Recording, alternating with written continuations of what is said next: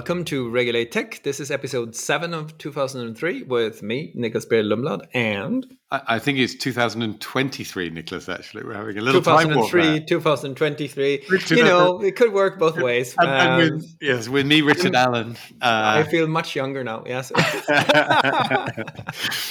Oh dear. Okay, 2023. We'll let this go in here just to sort of highlight how confused I am. And I should know when it's time to quit, which is what we're going to talk about today. So enlighten us. What's the theme of today's episode? Well, it's been triggered by a book that you recommended to me, a book called Quit: The Power of Knowing When to Walk Away by Annie Duke. And we'll dig into sort of what it says, but it does seem to me there's some really interesting lessons there for people like us that work in policy world. So this is an episode where we will talk about what it's like to work in public policy. And one of the key things that one can get wrong, I think, in public policy is to keep persisting with a particular course of action when it's no longer the most useful. And so I think today we want to sort of explore that. How do you recognize when you're pursuing the wrong course of action, when you should perhaps be quitting? What are the sort of biases and things that keep you pursuing that track? And that's what Annie Duke writes about. She helps us to understand all of these forces at play that keep us going when we really shouldn't go. And really, what are some sort of techniques and tips that you can use to try and recognize when it is that you need to quit and change course?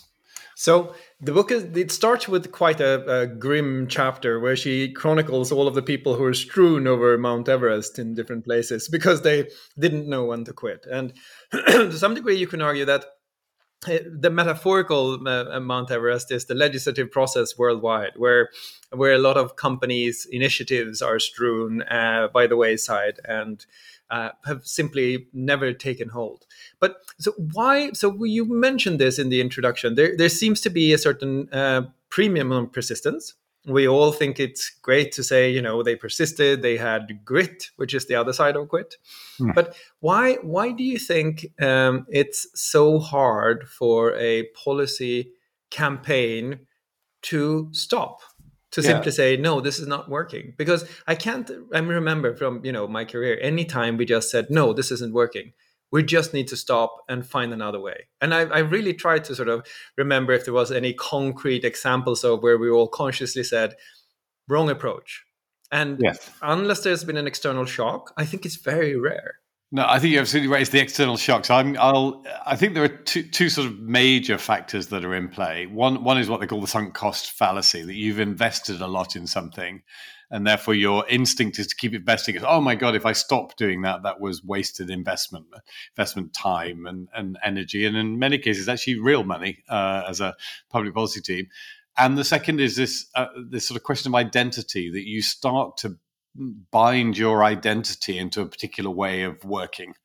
And it's really hard then to say, well, I'm going to change my identity. I'm going to be someone different from the person I've been pushing myself out of. So that sort of sunk cost and the intertwining of your identity, I think, are two of the major factors that keep us going down a particular path, even when it no longer makes sense. And this is an example of where your greatest strength becomes your greatest weakness, because to some degree, we actually really want people who identify with what they're advocating for. We've talked before about the difficulty of advocating for something you don't believe in, and why the mercenary version of public policy, which is often what people think that public policy is, guns for hire, it doesn't really work. So you want somebody who believes in what they're advocating for. But if they do, that belief has to be rooted in something, a story about themselves, has to be rooted in their identity, right? So how do you get to a point where you're not too closely identifying with the cause you're advocating for in such a way that you can draw on that strength? Because it's great if you have sort of this belief in what you do, and yet still not get caught in sunk cost. Yeah, I think to a certain extent it's about being dispassionate whilst being passionate. so it's really hard. So you want to get... We're becoming Zen masters here, I feel. Yeah. You want to be really passionate about the thing, but you want to be dispassionate when it comes to observing it. And actually, lots of the examples she gives are people in business where they've created a business. It's their baby, and they are passionate about building this business.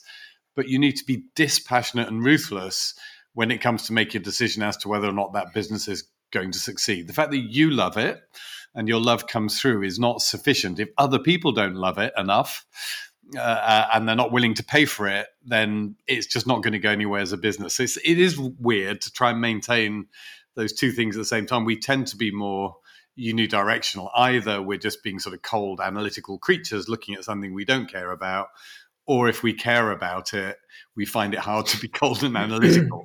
And I think that's, across all aspects of our lives. But if there's a trick, it's what she takes you through. Success sort of is based on not becoming so cold and analytical that you don't care about the thing, but being very cold and analytical about setting yourself criteria, for example, for when you will change course or when you're going to decide that something isn't working, however passionate you are about it.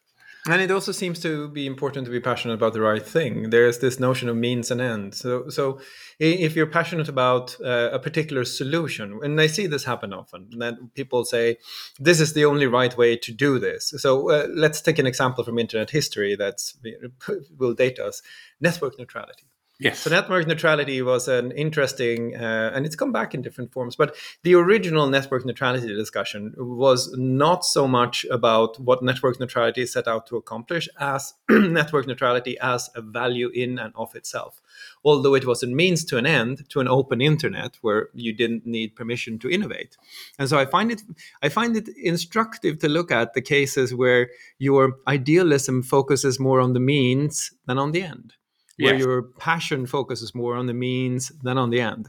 Because what we were really interested in when we thought about network neutrality was this notion of an open and free internet where anyone could start a business. And there was a worry that if you could price different kinds of traffic differently, then that wouldn't remain, that wouldn't be there. But once you settle on the method to achieve your end or your goal, the method quickly risks becoming the value that you're protecting. Yeah, you lose sight of the ultimate goal, and that's so. Is your ultimate goal that more people should have access to the internet? Is it that more services should be available over the internet? But I think you're right, defining it that the network neutrality on itself is not the goal. The goal, I think, is the availability of the internet services, and then you network neutrality being key to that becomes a hypothesis, but there are other hypotheses about what would deliver the same objectives. But it's very hard to see that once you're down that track. Just to give you an example from my own social media experience, there was a kind of hypothesis early on that the way to get politicians to understand social media and really engage with it was to show how influential it was at election time. And we said that, and we were passionate, and we had people who were very passionate, who passionate about democracy and wanted to show, look, come online, build your presence on my social media platform, and you'll go out there and you'll engage your constituents, you'll win more votes, it'll be great. And I think to a certain extent that kind of worked, and politicians got involved and engaged. But then certain warning signs started flashing red to say, actually, policymakers are more concerned about this now, and some of those concerns are really material, and they're actually producing all kinds of focus and attention on the company. People are saying it's too powerful, it's powerful in the wrong ways. And at that point, it was really hard for these two reasons. The sunk cost, we've just hired a great big team to go out and push social media in politics. So that's a sunk cost. We don't want to just say that was a waste of money. And secondly, this identity question. We've identified ourselves with social media, great for democracy. And it's really hard to step back from that and say, social media may be a threat to democracy, or to accept that those people who believe it's a threat to democracy, that they've got any validity. We then form into these sort of warring factions, and it's lost. And now at that point, you have lost sight of the ends. And, the ends in that case, I think, were, we've built a product that we think is going to change the world for the better. Yeah. That was really the key point. And we want policymakers to understand it because we want them to encourage it, because we're all on the same side, making the world better through technology. And we've lost sight of all that. And now the end is, how many politicians have I got online, and how active are they, and all Mm. these different criteria that really aren't the main event, and a huge inertia. A huge unwillingness to quit until, as you pointed out earlier, there was a crisis, and the crisis being that politicians started saying, "Oh my God, you're too powerful, and this political stuff you're doing is one of the primary reasons I want to come along and regulate you." Mm. And all of a sudden, then the companies, "Oh, let's row back from that a little. Let's stop Yeah. sending people out to live in the campaigns and so on." Yeah, it's an interesting example too, because to some degree, what you wanted to accomplish there was to show that this can be useful for you.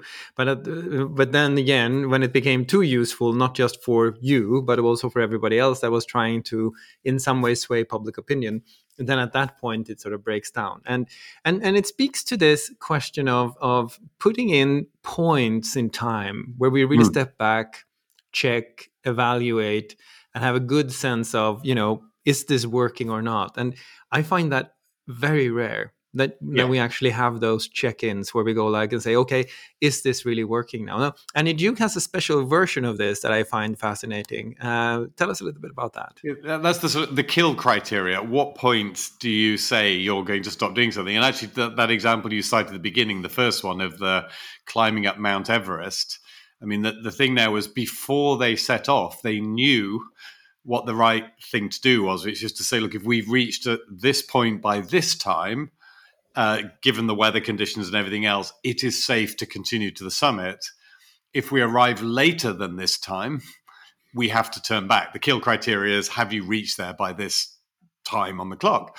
And the example she gives is they reached there, it was too late. A couple of them carried on, a couple of them turned back. The ones that turned back survived, the ones that carried on didn't. And then you can extend that to other areas. So you would look at something you're doing in policy. If you've got the kill criteria, it would say, we're going to invest a lot in lobbying for this particular thing. But if that fails and the law has been drafted in the way we didn't want by this date, or with this level of support, then we're just going to stop. And I've never seen anyone say that. Just let it go. Oh, if it's obvious now this thing has got this level of support, we just kill criteria, we pull back, and we focus on in a different direction. And the real advantage is sort of setting this out up front, as long as you stick to it, unlike some of those climbers, as long as you stick to it, is that it sort of injects this dispassionate, cold calculation back in at a time often when you are most heated. You're most committed. You've just fought for that vote. You've just lost it, but that's when you're most fired up to keep fighting. If you predefine 6 months earlier and then you stick, that if you were going to lose the vote by this much, you're going to walk away. That's when that criteria kicks in. Yeah, and it's one way to think about this in public policy is to say you should always have a resist/shape point. You can resist the proposal for X amount of days or X amount of time, but when you reach a certain point, you should instead actively shift to shaping the proposal, because the proposal is going to happen in some way or another. And that's another very interesting failure mode that you often find in policy teams, where they never shift into shape, or they shift into shape so very, very late that the only thing they can shape is the very minutiae of a bill or a proposal of some kind. So this notion that you should have those points set out in your projects is really interesting, and I think it's a simple thing to try. I mean, next time you're looking at a campaign, something, agree a point at which you say, okay, we're not going to fight beyond this point, we're going to shape beyond this point. Yeah. And that's something that if more people did that, I think they would be much more effective. Yeah, and to take the Everest example again, the weather, and we've used this weather analogy before. There's a certain point at which the weather is just going in the wrong direction, and again, there's a temptation to fight the weather because people back in headquarters want you to. So the rain clouds are gathering. People in headquarters go, "Your policy team, can't you make it sunny?" And you, "Yes, I'll make it sunny." And you go out and make it sunny, or you try to make it sunny, but sometimes those storm clouds they're not going to let up. There's only one way this thing is going to go. Just like once a weather system has started, it's going to keep going. And if you can see that, you do need to go back and say, I'm sorry. Like, I'm afraid I can't make it sunny. The rain's coming. Let's prepare for the rain. Let's start working on the umbrella that we need Yeah. when the rain comes, because that's much better effort than just continually going back saying, make it sunny, make it sunny.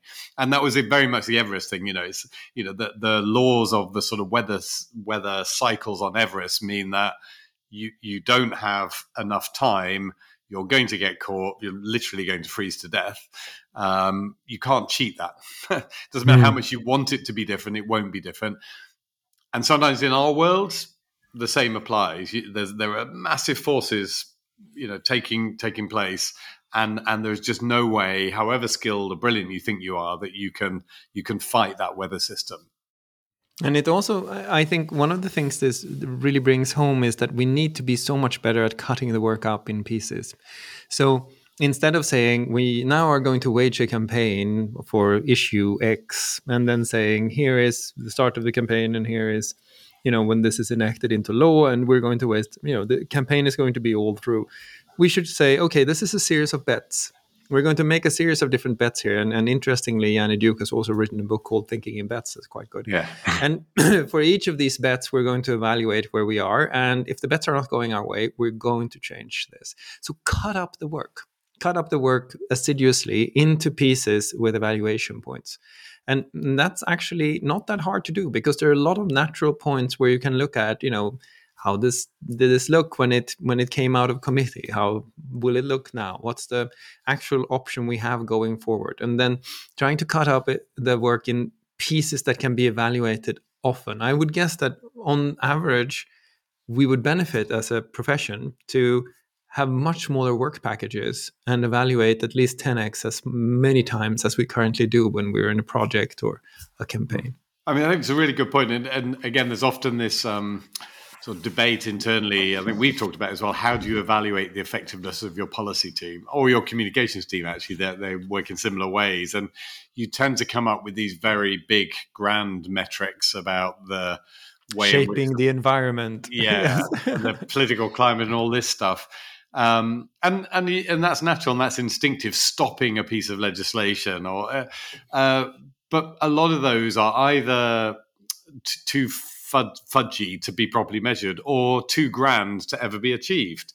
And that's in itself quite miserable. So I think to set yourself a series of much smaller goals, I just think the equivalent from the sort of software engineering side of things, yes, you could have an overall goal to say, I want to build the best website ever that everybody absolutely loves. And that's great. And we are a little bit in that world. But I want my website to be loading, faster than this number of milliseconds by a month's time. I want it to have this number of users. These sort of micro steps are actually much, much better. And so I think in policy world, we're still in the I want to have the best website in the world mode too often, and not enough in my measurable goal is X. It's something much smaller. And we're going to deem success that we achieved a bunch of small things. And again, I can see that it's an identity problem. Policy people, some of them listening go, I'm not in it to do small things. But you are. It's the success is the cumulative effect of the small things. The cumulative and compounding effect of small things. And so this is where we had another model that I quite liked, and I think is also really effective to use as a mental model in your mind. And it's this notion of actually having an investment portfolio of different projects in policy. And when you do that, if you're investing in a company, for example, what you do is that you put milestones up and say, if this company has achieved this by this time, I'm willing to continue investing in it. And if it hasn't, I'm going to have to be disciplined and say that I lost the money.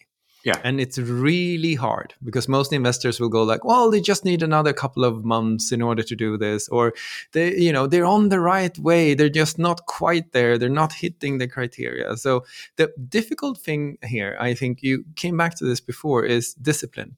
This notion of self-discipline and sort of saying, okay, we didn't achieve what we set out to achieve, so now we're going to kill this.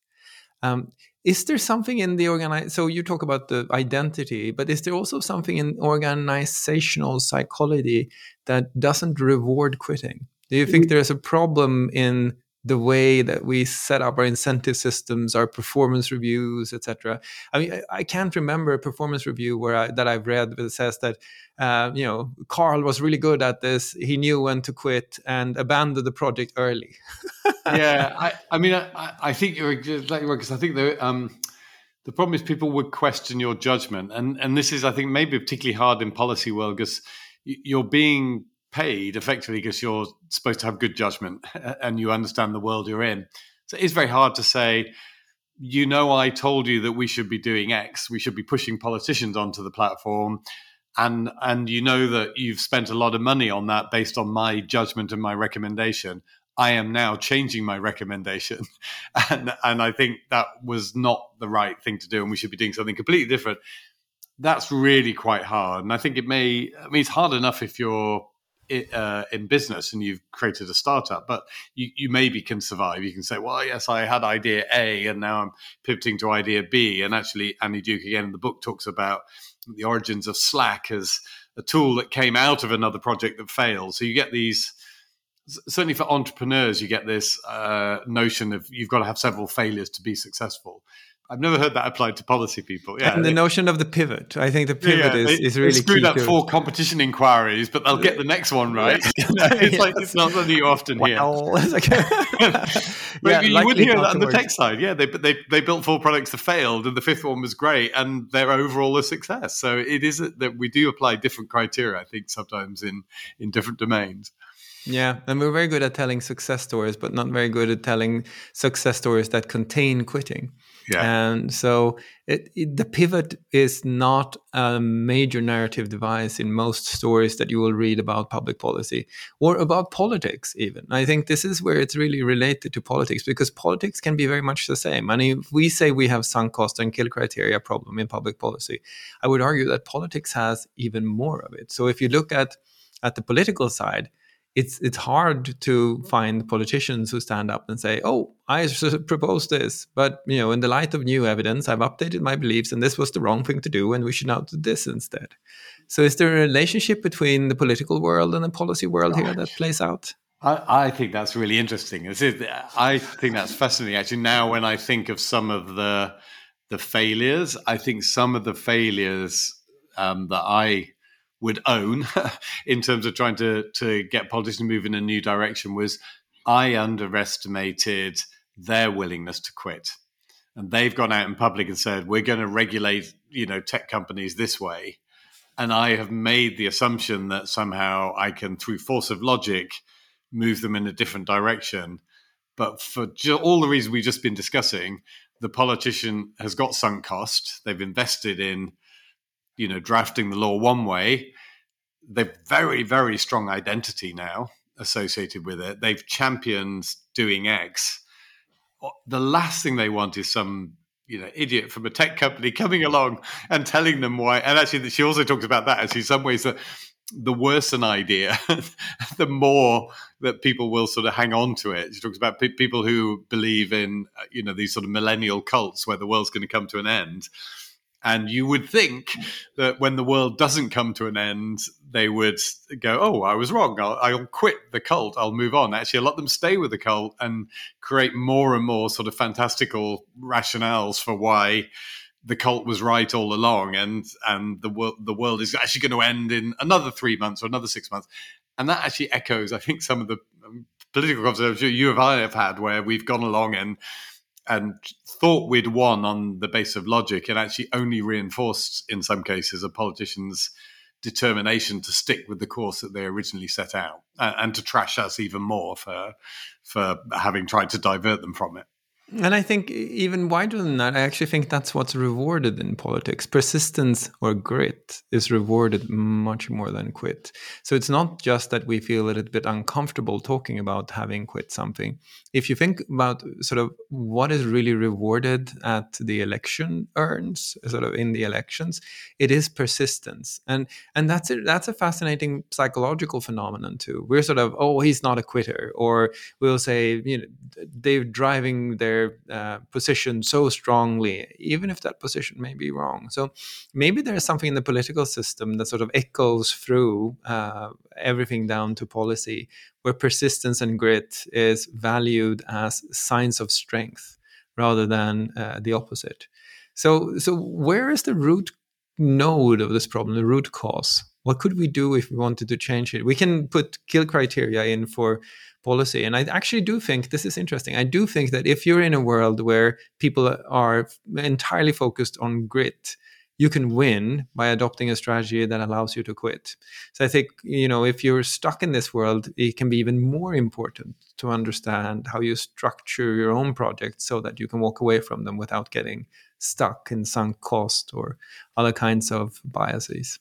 Yeah, so I think to a large degree, the answer, if there is some, and the guidance is really that this is an unconscious bias problem, and actually a lot of the benefit comes from surfacing it. So I think once you've sort of internalized and yes, have some techniques and methods for making sure that you stick to it, but once you've internalized the fact that you are going to behave in this way, you're going to behave in this very dogged way, and you recognize that your instincts to see doggedness as positive may get you into trouble. You may even have done it a few times. Like we've been around the track a few times. Yeah. Been in that rodeo. So you may have done it a few times. I think once you've got that, and then both for yourself and I think particularly for them, for your teams, to send out very clear signals to your teams to say, it's okay to say that your judgment was wrong on something. In fact, you'd rather say your judgment is wrong and cut your losses than have somebody just keep persisting down a track that. So I don't know if you ever go sailing, and in sailing, when the wind starts blowing more strongly, you need to reef the sails in. You need to kind of reduce the sail area, or you'll get in trouble. And they have a saying which is like, if you're asking the question, "Should I be reefing the sail?" that means it's too late. Like you only ever ask it too late, and there's something in that to say something. Like most of the time, when you've been doing one of these things that's going wrong, you have got that inkling. You're asking if you should reef the sail. You've got, but you don't vocalize it. You just keep going. And so maybe, again, saying to your teams, look, when you have doubts, bring them to me at the first stage.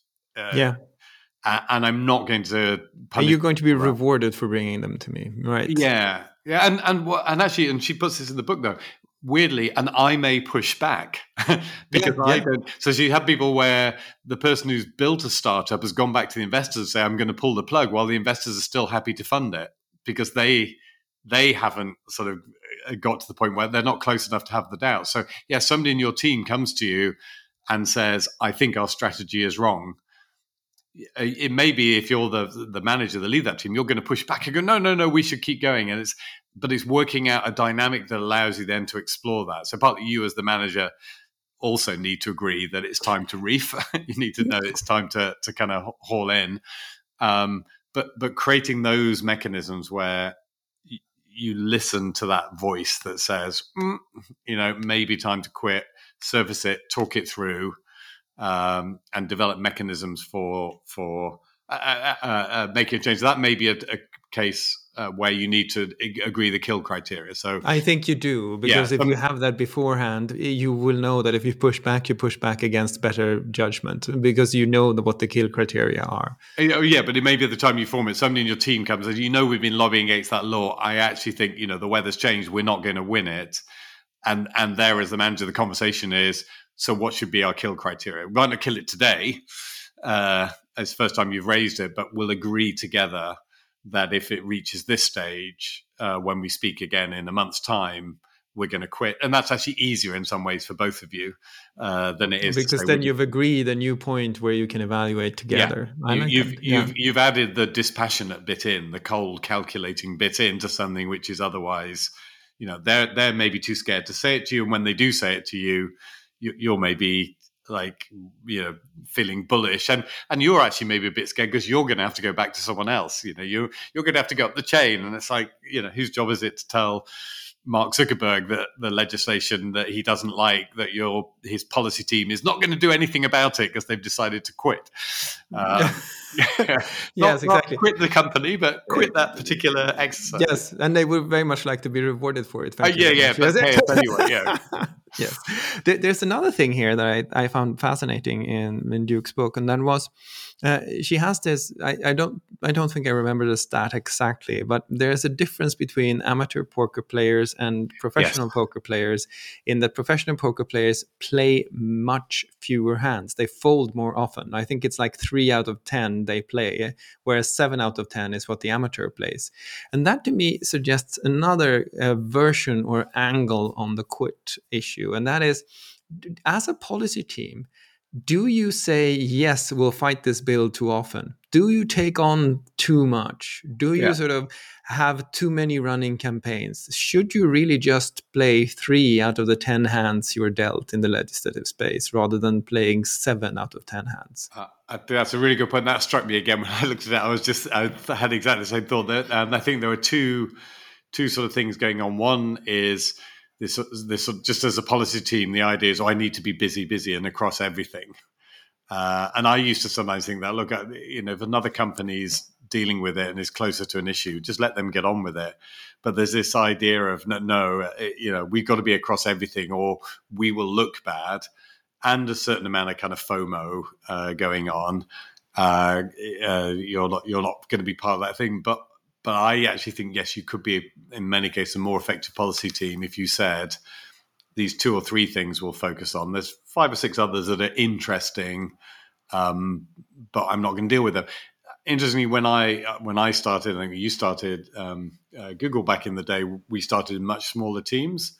Yeah. Where that was necessary. Like, you just didn't, they had like 3 people in 30 countries and 300 pieces of legislation, and you weren't going to cover everything. So you by force of resources, you had to sort of be narrower. Then as you build your policy teams up, you start to get the idea and cover everything.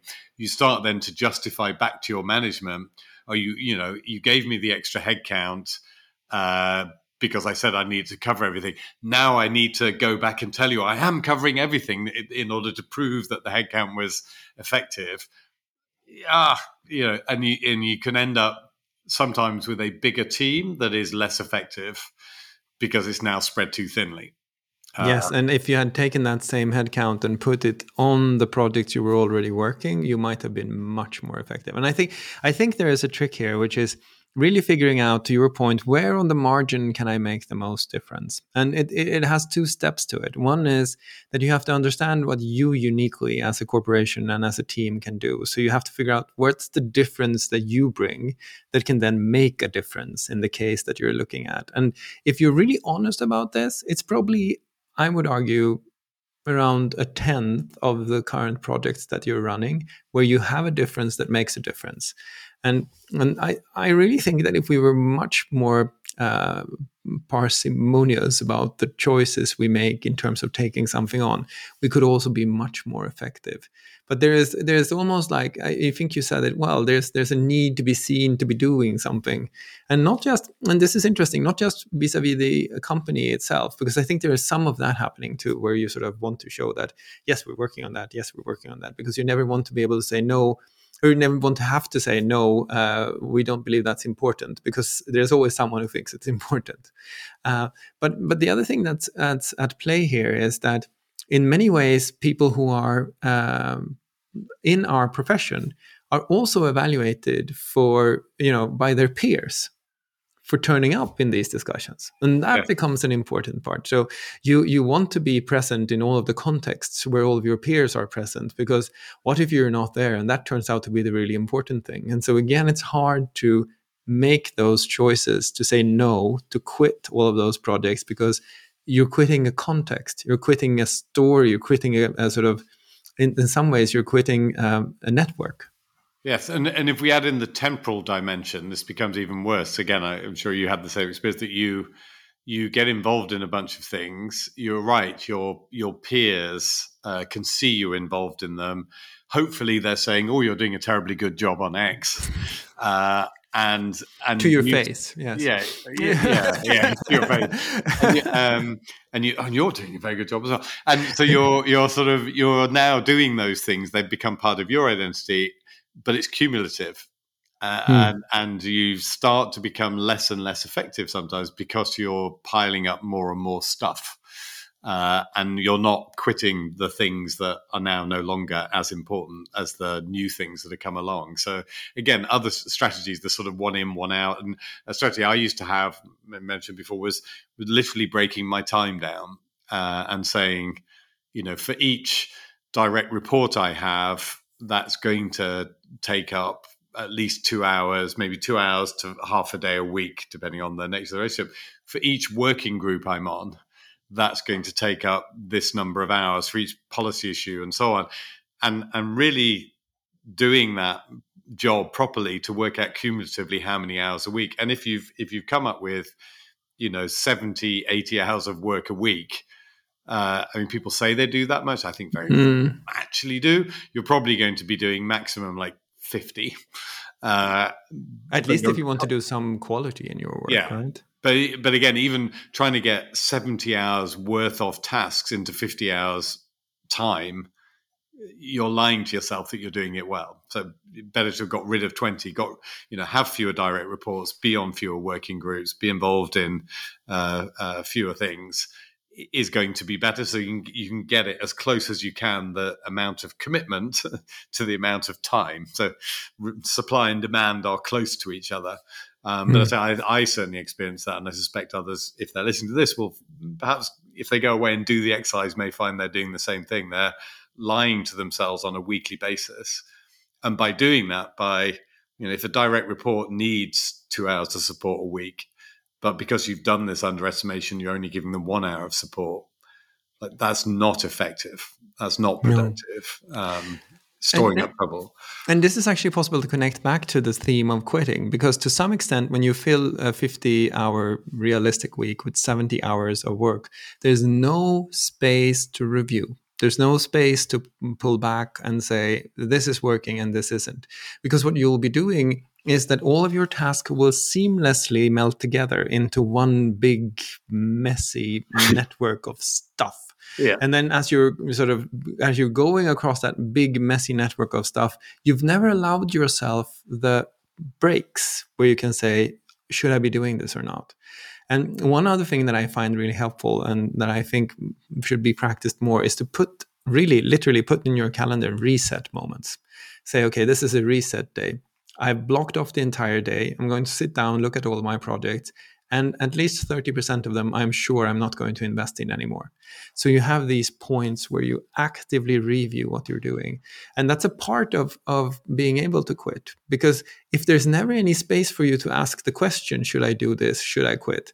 Then you won't quit. And so it's almost like you have to design breathing space to see what you abandon and what you keep. Yeah, I entirely agree. So that evaluation time is not time wasted. And it's actually, we're both Sherlock Holmes fans, aren't we? And I love the Sherlock Holmes sort of 2-pipe problem and 3-pipe problem. There are problems that require you to, in his case, smoke several pipes of, I assume, tobacco in order to get to the conclusion. And a lot of these problems are kind of 2- and 3-pipe problems. You can't just sort of sit down and do it. You've got to really, really think about it and argue backwards and forwards. I think particularly quitting decisions. I'm on this working group. I like doing it. But is it really valuable? If I stop doing it, who else would do it? What else would happen? What would actually, all of that is a 3-pipe problem in a lot of cases. So it's got to be a serious amount of time. Otherwise, what you do is either you don't make the decision. And again, it says that status quo is still a decision. Not quitting is a decision. Critical. It is. So you make a decision to keep doing it by not finding the time to really think through whether or not you should be doing it, or you sort of quit on a whim, in a panic rather than in a planful way, and then end up often bouncing around and not really properly quitting because you didn't have a plan for quitting. Yeah, exactly. Because it's worthwhile pointing out here that there's a difference between quitting and failing. Because Yeah. quitting is consciously making the decision that this is not where I'm going to invest more of my time, resources, efforts, and passion. Failing, however, is not getting even to that point, but just dropping things because you no longer have the ability to perform them at a certain level. And I think quitting actually is the more elegant way of reprioritizing what you're doing. But I think failing is what you end up doing when you don't quit. It's not as if not quitting leads to you being persistent and successful across all of your projects. No, you're going to fail at some of them, and you can't even control which ones they are. So you have suddenly injected a certain amount of randomness into the process. So there are some of these projects that are simply not going to work out because you didn't give yourself the time, and the ones that you should have been quitting are eating your time. And so the way you fail now is random. One part of quitting is sort of figuring out, okay, where do I actually really want to stop before I fail?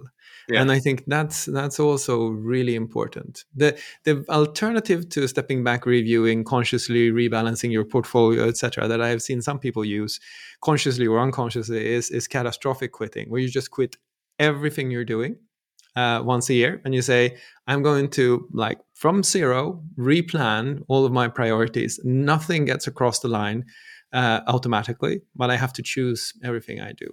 That requires much more discipline, I think, than rebalancing your projects, because it's really hard not just to let legacy projects sort of roll over into the new year. Yeah. I think the risk of that is you may also have spent half the year doing the wrong things because you've allowed them to accumulate. So what were you doing the few months before you do the catastrophic quitting exercise? Yeah. You know, and so there's a risk. It's an excuse then to let things sort of build up. So I think the planful stage one is good. I'm just thinking as you were speaking there, the sign of a grown-up relationship between a manager and somebody in their team is when the manager can say, "So I really think you should think about quitting this thing before you fail." Yes. That is seen, but I mean, genuinely, that's seen as a kind of positive coaching Yeah. experience, because you should be able to have that kind of conversation and not all get upset about it, or and maybe the employee says it back to the manager. You're not managing me very well, so I think you need to quit employing me because you're failing at it, because you've got too many direct reports, and that would be a very kind of healthy dynamic if everyone had that kind of perspective. Easier said than done. Easier said than done, for sure, but it would be very healthy. And I think a version of this that is should often be used, at least, is this notion that if you're working on your top 3 things and your manager steps in and says, "Hey, could you do this thing too?" Your question back, you should always feel empowered to have your question back be, which of these 3 things do I drop and quit? Yeah. And I think that's something that it's good advice from Stephen Covey, in his book 7 Habits of Productive, Successful People, whatever it's named, and it's quite powerful because then, as a manager, you're helped to see that there are these other things happening that you may not be aware of, or you may not have had at the top of your mind, and so you can say, okay, you're right, those 3 were actually priorities. I'll go see if somebody else can do this, but it doesn't qualify as one that sort of hits one out of the door, which actually gives us another way to approach quitting, which is quitting is also defining a maximum carrying capacity. To your point about the time, sort of looking at the time and time boxing and figuring out, okay, how much time do I actually have? And if you also define carrying capacity, where you say, look, I have 3 things I'm going to get done this quarter. These are the 3 things. And if anyone wants me to do anything else, they'll have to help me understand which one of these things should I drop. So by restricting the available capacity very clearly and publicly and articulating that to colleagues and teams, you can sort of build quitting in if somebody wants you to reprioritize, which is also an interesting approach. Yeah, it's there's sort of rationing. So maybe needs to write a book, Ration, which is the other side. Because there's the quitting, and you're right, it's rationing. Is it really interesting? I'm doing this recording from the House of Lords, where I occasionally hang out in the British Parliament, and we come to the end of a legislative session. When you reach the end of legislation, there may be 20 things that people want changing in the law, but your carrying capacity point, you can really only get through 4 or 5, and you have to work out you have a ration number of changes, and then you have to quit the other 15 or 16 that you can't get through. And there's a whole process, but there's a forcing function there. The law has to be passed by this date, and we're forced then to really kind of figure out what the priorities are. And there are conversations, very sort of complex conversations between all the parties about what they want to prioritize and what they want to get through. And again, maybe there's some mechanism there that could usefully be read across into a business to say, how do we force everyone to get together and take the 20 things they want to do down to the 4 or 5 that's realistic? And be rationing what we can actually do. There's a I think you probably heard this too, but there's a great story here about Warren Buffett and how he helps his CEOs prioritize. He sort of says, write the 10 most important things that you have to do. Circles the top 3, if I remember this anecdote correctly, and it says, those are the things you should do. And then he circles the other 7, and he says, well, you know what this is? This is your at no cost do list. You are not allowed to do any of these things before these 3 are done, because this is what's going to detract from your focus. This is what's going to suck your energy if you even allow it to sort of enter into your daily practice. So by identifying the 10 most important things, saying the top 3 are the ones you're going to do, you also gave yourself a do not do list. Yes. The do not do list is a version of quitting in a sense, because it sort of gives you this very strong instruction that you cannot do anything that you thought was really important until you get the most important done. Yeah, because they obviously, those are the things you're obviously attracted to, the things that you're most interested in, which is I think that's an interesting solution. So, not intended to be a downbeat episode, but it is really important to know when to quit. And it's an art that I think is very hard because of some built-in dynamics in politics where persistence is often rewarded. But the recommendation from us would be, if you're working cross-policy projects, cut them up into smaller portions, put in kill criteria, and regularly feel that you have the mandate to say, I'm working on this. If you want me to do something else, tell me what I should quit. Those are sort of some simple ways in which you can bring the insights from Annie Duke's excellent book, by the way, that we warmly recommend people read into your daily public policy work. Yes, absolutely recommend it. Quit, The Power of Knowing When to Walk Away. We'd highly recommend it. And we should probably follow that advice and then quit this session so we can find this. Now is the time to walk away in 2003. Yes, 2002. Anyway, so we can find this episode on your website, which is www.regulate.tech. Thanks, and we hope to soon have you with us again.